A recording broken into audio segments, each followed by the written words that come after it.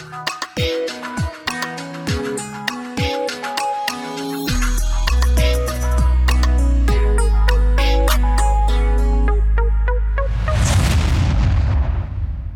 friends, and welcome to the dimension of Our Midnight Cake, a weekly transmission from the Nexus of Realities. I'm Soltis, and joining me are my friends and fellow transdimensional beings, Beaches, Lumberdor, and Doug. For this transmission, we will be discussing Jurassic Park. The 1993 American science fiction action film is directed by Steven Spielberg and based on the 1990 Michael Crichton novel of the same name. It stars Sam Neill, Laura Dern, Jeff Goldblum, Richard Attenborough, Bob Peck, Martin Ferrero, B.D. Wong, Samuel L. Jackson, Wayne Knight, Joseph Mazzello, and Ariana Richards. The film is 126 minutes long and grossed over $1 billion against a $63 million budget. Jurassic Park is set on the fictional island of Isla Nublar, located off the coast of Costa Rica. There, wealthy businessmen, John Hammond, and a team of the world's most talented geneticists and engineers have created a wildlife park of dinosaurs. When industrial sabotage leads to a catastrophic shutdown of the park's power facilities and security precautions, a small group of scientists and Hammond's own grandchildren struggle to survive and escape. What's interesting is that before Crichton's novel was even published, 4 studios put in bids to acquire the film rights. With the backing of Universal Studios, Spielberg acquired the rights for $1.5 million. Crichton was later hired to adapt his novel for the screen, with David Koepp writing the final draft. The dinosaurs were created with a mix of groundbreaking CGI by Industrial Light and Magic and life-size animatronic puppets built by Stan Winston's team, with the film considered by many to be a landmark in the development of modern visual effects. Jurassic Park was released to worldwide critical acclaim and won more than 20 awards, including 3 Academy Awards for its technical achievements in visual effects and sound design. In 2018, it was selected for preservation in the United States National Film Registry by the Library of Congress as being, quote, culturally, historically, or aesthetically significant, unquote. If you enjoy our conversations and would like to contribute or contact us, consider visiting our website at ourmidnightcake.com and share this transmission with your friends. Join us next week as we will be discussing a film that took us all by surprise, Chip 'n Dale Rescue Rangers, available to stream on Disney+. I watched this with my kids and they still love it. Mm-hmm. You know, I've watched it with them before, but they were much younger. Watching it with them now, it's wonderful to see how much they enjoy it. There's something instantly that captivates them. Did you watch this with your kids, Lumberdor? Yeah, Lumberdor's kids have seen it. Yeah, I would think so. I thought it was one of their favorites, Jurassic Park. How odd is it now as an adult to see something with Kathleen Kennedy's name on it that you don't cringe? Her name used to be on some of the best stuff. Oh, yeah. And I don't know about you guys, but Jurassic Park, when it came out, was one of the formative movies of my youth. Where when I was very young, I would go over to my grandmother's house, and there were only a handful of movies outside of Disney movies that we'd be allowed to watch. And that was the Star Wars trilogy, E.T., Willow. Those were basically it. Disney and then that. And when Jurassic Park came out in the theaters, I was super excited because from a very early age, I wanted to be a paleontologist and study dinosaurs. I thought dinosaurs were the coolest things. I did not. And there was this huge movie featuring dinosaurs, and it looked really, really fun and scary. So my parents went to go see it, to screen it before any of my brothers or I could watch it.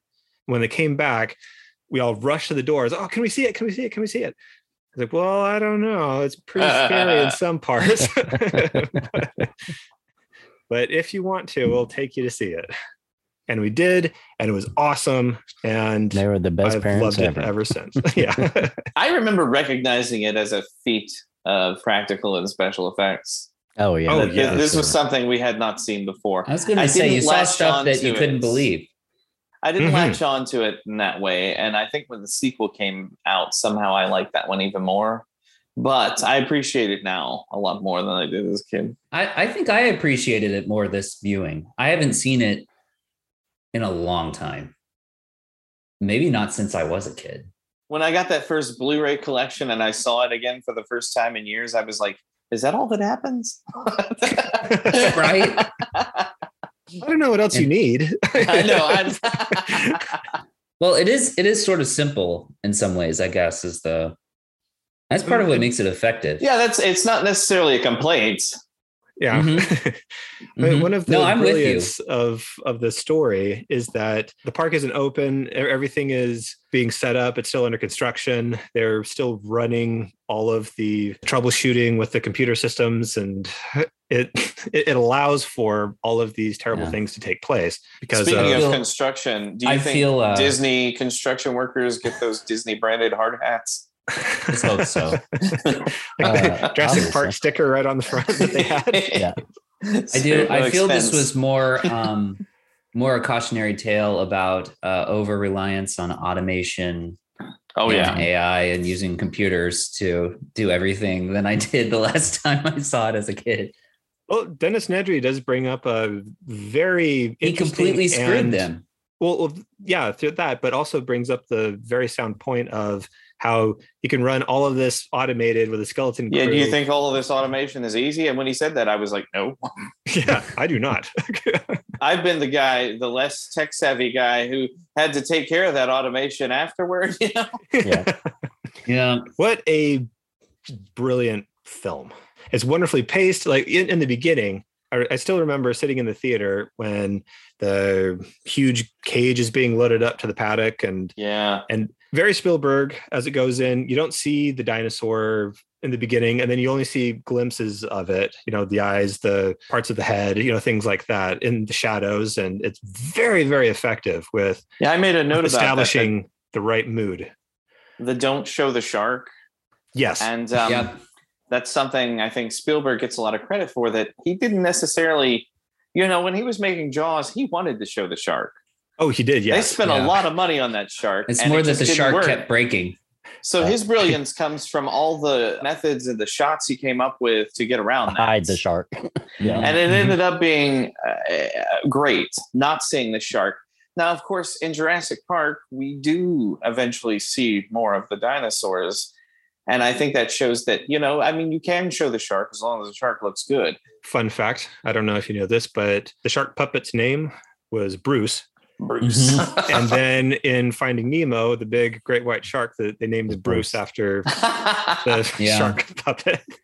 Wasn't that, I want to say that was the name of his lawyer or something like that too. Yes, makes it even right. Funnier. Did any of the, that's true. Did any of the Jurassic Park dinosaurs have nicknames? Do we know? Let's hope so. This is my seventh favorite dinosaur movie after The Land Before Time. Behind the scenes stuff with like the Stan Winston Studios making some of the dinosaurs and stuff like that, all the practical and special effects for the movies. Oh, the puppets and animatronics are incredible. Yeah. It's like because they were doing I guess it was the big T-Rex, trying to figure that out. And like they had this giant, you know, clay sculpture basically, and they kept having to reinforce the thing in different ways. Well, because so many tons of clay. Yeah. Yeah. It's just really neat seeing them make all that though. Like, have you seen the stop motion they originally came up with that they were totally going to use? Yes. There's a very interesting thing about that on Netflix, I think, where they go into... I have never seen this. I think it's like the movies that made us, or the films that made us, something like that. It's one of those, okay. Yeah, and they do an interview with the visual effects artist who came up with the computer animation and rigging and all that. Because they were originally going to have Phil Tippett do all of the stop motion animation. Right. Phil Tippett, worst dinosaur supervisor ever.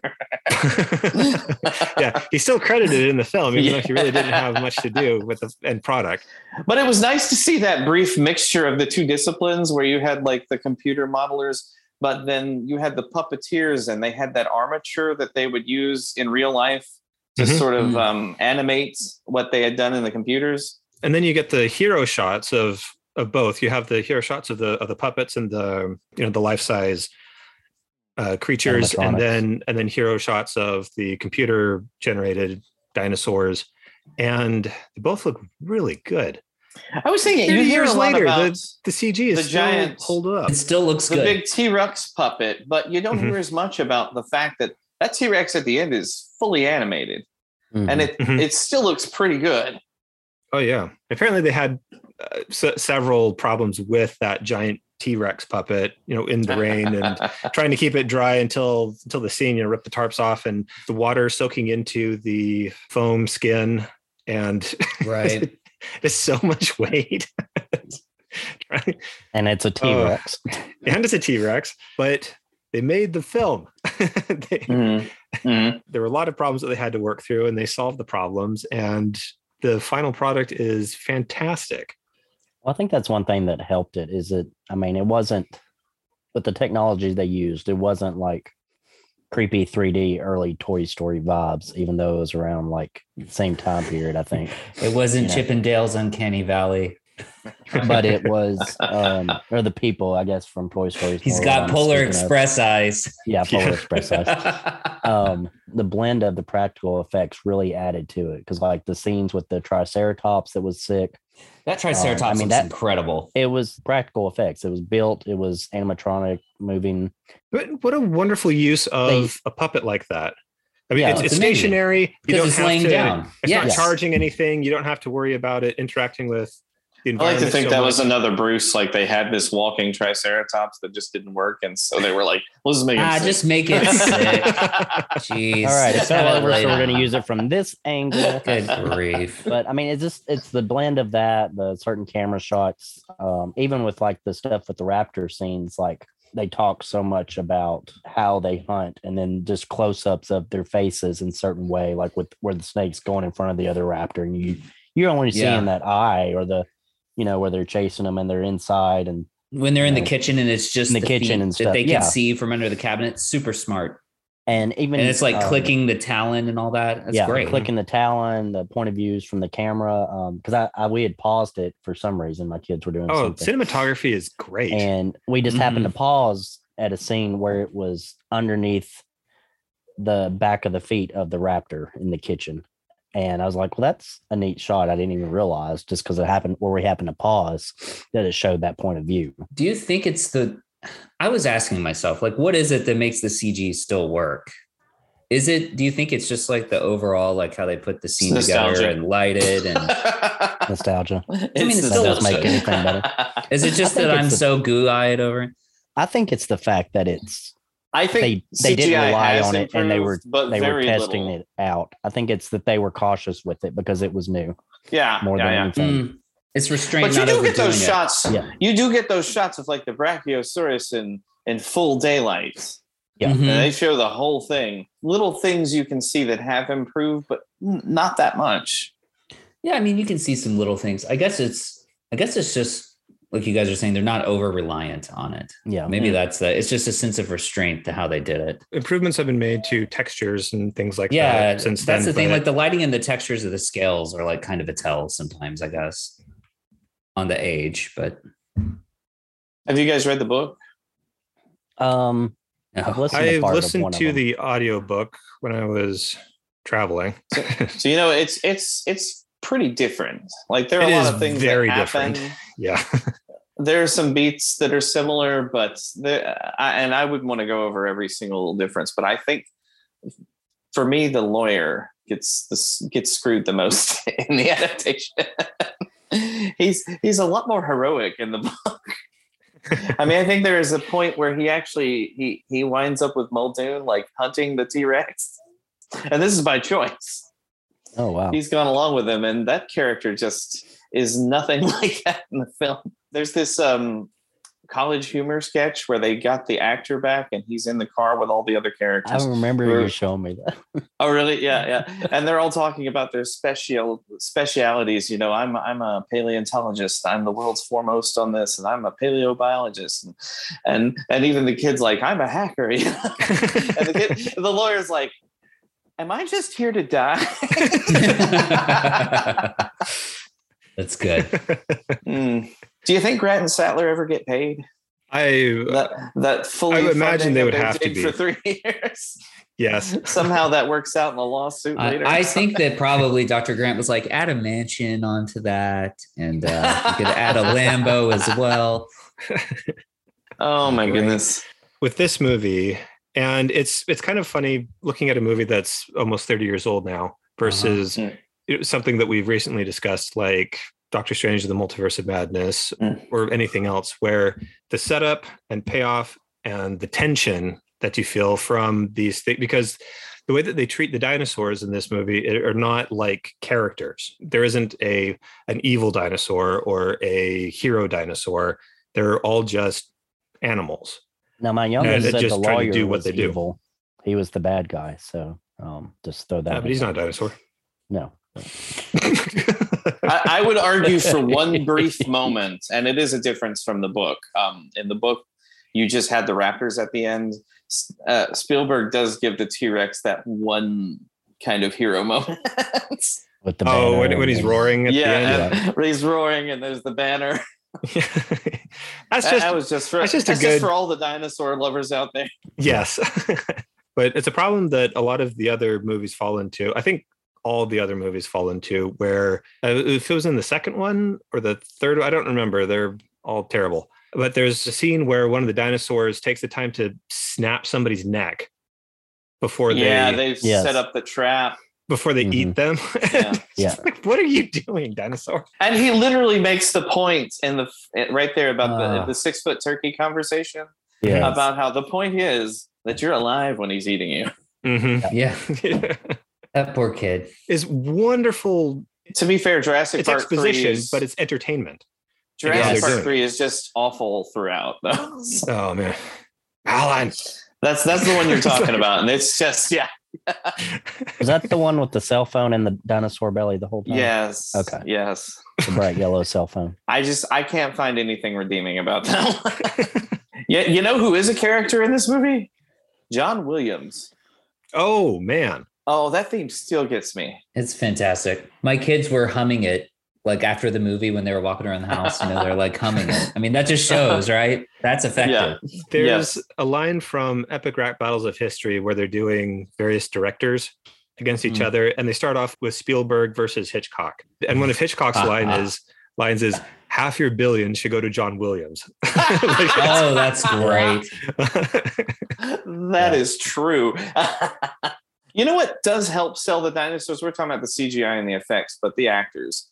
Yes. When they first get to that Brachiosaurus, Grant's reaction, the way he can barely get his glasses off, he turns Ellie's head. Yeah. I mean, even Malcolm, the naysayer of the group, is just overjoyed in this moment. His misgivings are gone for a couple of seconds. Like, this is a miracle of science that has taken place, and they're there to witness it. It is a wonderful moment. Millionaires play toys. Yeah. So Hammond, he's what a huckster, right? Yes, and that little speech fantastic actor. Yeah, he's great. And the little speech about how I'm present. I insist on being present at every. No, he's not. That's huckster BS. There's no possible way. I saw those whole herds of dinosaurs. Yeah. There are not enough hours in the day. He's created that presentation where I guess he has to be at every one so he can get his fingerprints. Oh, yeah. What is his name again? Attenborough. Yeah. Yes. Mm-hmm. Attenborough. When he's giving the speech about the flea circus, and at this point, it's like he's trying to convince himself that 100%. He has noble goals, and mistakes were made along the way, but the theory is sound. And then Dr. Sattler calls him out on it. It's one of those wonderful moments where you have nothing else going on. It's just two characters sitting down to talk, and you get their philosophies back and forth and how they view life. And it's wonderful character development where you get to understand more about Hammond, and it's accentuated by the fact that both of them are great actors and able to do something with emotional depth like this. I love that it's like a nice little kind of almost a heartfelt moment from him, but it's still his BS sort of shining. Yeah. Yes. It's like he's so thoroughly indoctrinated into his own. And he finally gets his to own like the BS, his own little world. The next time it'll be different. Yeah. Yep. I finally looked up Mr. DNA, Greg Burson. He's been doing character voices since the early 80s. He's done Yogi and some Looney Tunes voices, particularly, and this one will make sense, I think, Foghorn Leghorn. Nice. Okay. I'll say I'm representative of its entire blueprint, genetically speaking. Now listen here, son. Another great actor. But I think this is such a good point that like part of what makes the dinosaurs still work today is the greatness of the actors and these beats, these moments of character development. Even Dr. Grant's thing with I hate kids, and then he comes to be like their protector. Yeah. Like there's all these nice moments that I don't know. It makes us see the dinosaurs in their proper place and role. Like it's not all banking on like a cheap gimmick of just what they look like, even though they look incredible. It just, I don't know. It just makes it work. Like that was the thing I kept asking myself, why does this work? Like the whole time I was watching it. I think a lot of it too goes back to like the sound effects, which I don't think I realized until maybe this last season. His roar sounds incredible. The T-Rex not just the dinosaur roar, but like you had mentioned the claws, like the talons tapping on things. Of course, the iconic one is the T-Rex approaching. Yeah, the water T-Rex ripple. Approaching, the water, the even like the storms approaching when they were getting away from the Triceratops. Like I just happened to notice that when like it starts raining kind of subtly, like you start to notice rain on the windows. It wasn't really that much rain because a character doesn't go, oh, it's starting to rain. They just kind of let it happen. Rattle, which is probably the most fake of all the dinosaurs in this movie. But I can't. Yeah, that was like my favorite. Little bit of dinosaur. A rattle, and I fixed a major plot hole from this movie. People make so much about the motion-based vision, which he mentions a few times, and that's a real thing. It just doesn't work like they kind of try and use it in here, like the dinosaur's blind if you just don't move. Yeah. But he only ever says that once. He mentions the motion-based visual acuity, but he only actually, when he's back at the car and the girl screams, that's when he says, can't see us if we don't move. And my guess, my assumption is maybe he's just lying to her. Well, that could be. Himself. Or just to get her to shut up and be calm. Yeah. That may be what he thought. Yeah, it's having studied fossils and never seen a real thing. I just hate that they're bringing that back up in the new movie. Oh yeah. With every character introduction, you know everything that you need to know about the character, and everyone is a character. I know the film connection this time. When Malcolm says, "What have they got in their King Kong?" and of course that's because of the big doors. But in Skull Island, Samuel L. Jackson actually references Jurassic Park by repeating his "Hold on to your butts" line.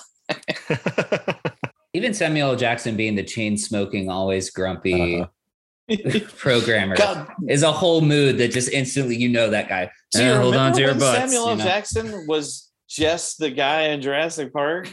In this epic rap battle, you get more and more directors coming in. Quentin Tarantino returns to Steven Spielberg, and the line goes something along the lines of, you ask anyone, what's your favorite Sam Jackson part? No one's going to say, what's his name from Jurassic Park? That's good. What's his name? We talked a little bit about the cinematography. It's brilliant. You get the medium shots, you get the wide shots, you get the close-ups, and it all comes together very nicely to tell a story.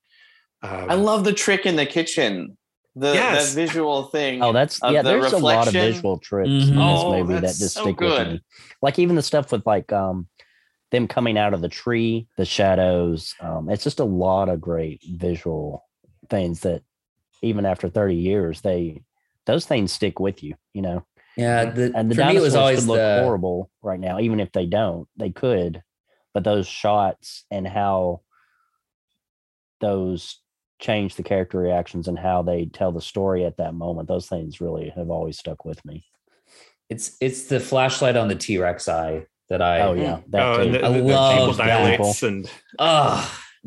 That's so good. And you're just like, they are screwed. And that whole sequence, I think that whole sequence, and you can't hear the kids anymore. Brilliant. I love it. I love knowing that switches from animatronics and a real car to totally fake T-Rex and fake car, and it's seamless. You don't know where beautiful. It is. That whole sequence is incredible. Just the water sitting there from where he had been dripping the water all over her earlier, and I think we talked about before, it was like a string that they were plucking, like it'd be similar to like a guitar string that was making the ripples. And then later, of course, when Malcolm's in the back of the Jeep and he looks down at the print in the water and you see the water there, the same ripple, you're just like, they're screwed, you know? I was listening to an argument, but he's explaining what's going on to himself to try and calm himself down. Yes. It's great. Yes. It's so good. It seems to be too much to ask for movies to be well made like Jurassic Park was 30 years ago. But you just mean a film that you can tell every part of this film, lots of care was put into it. Like there's nothing lazy. There's nothing like phoned in. For me, Jurassic Park is a near perfect movie. Yeah, I mean, you have to look for modern gripes, you know? Storytellers, visual storytellers, and studios should aspire to create.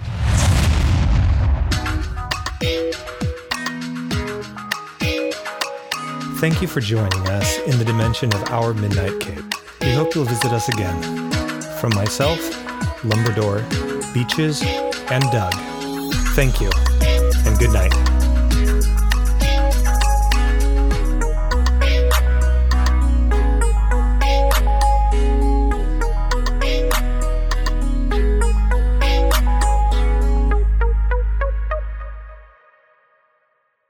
I'm getting too philosophical, but like, I almost feel like sometimes the modern things we talk about seem to like almost be pandering to me. Oh yeah. Yes. Where like this movie, to me though, this movie's all about that story, the characters. I mean, it pays off with moments you want to see because it's supposed to be entertaining. Mm-hmm. But I feel like it doesn't like have a cop-out moment from anything that they like you say, there's all these setups, there's all these payoffs. You don't get the sense that they changed direction with 2 weeks left in the production and refilmed a bunch of crap or right. I don't know. That feels like a difference to me. There's something I can't quite say that I feel like movies like this have. Haven't I heard that Steven Spielberg left when they were done filming? He was like, I'm out. Gonna go make this is perfect. Goodbye. Yes. You guys take care. You're welcome. I'll see you later. Spielberg out. He drops a mic. They're like, where did you get that mic? I don't. Just carries it around with him just for those moments. End of filming. The boom guy was like, oh, I had to turn that in. He dropped it in the T-Rex puddle, man.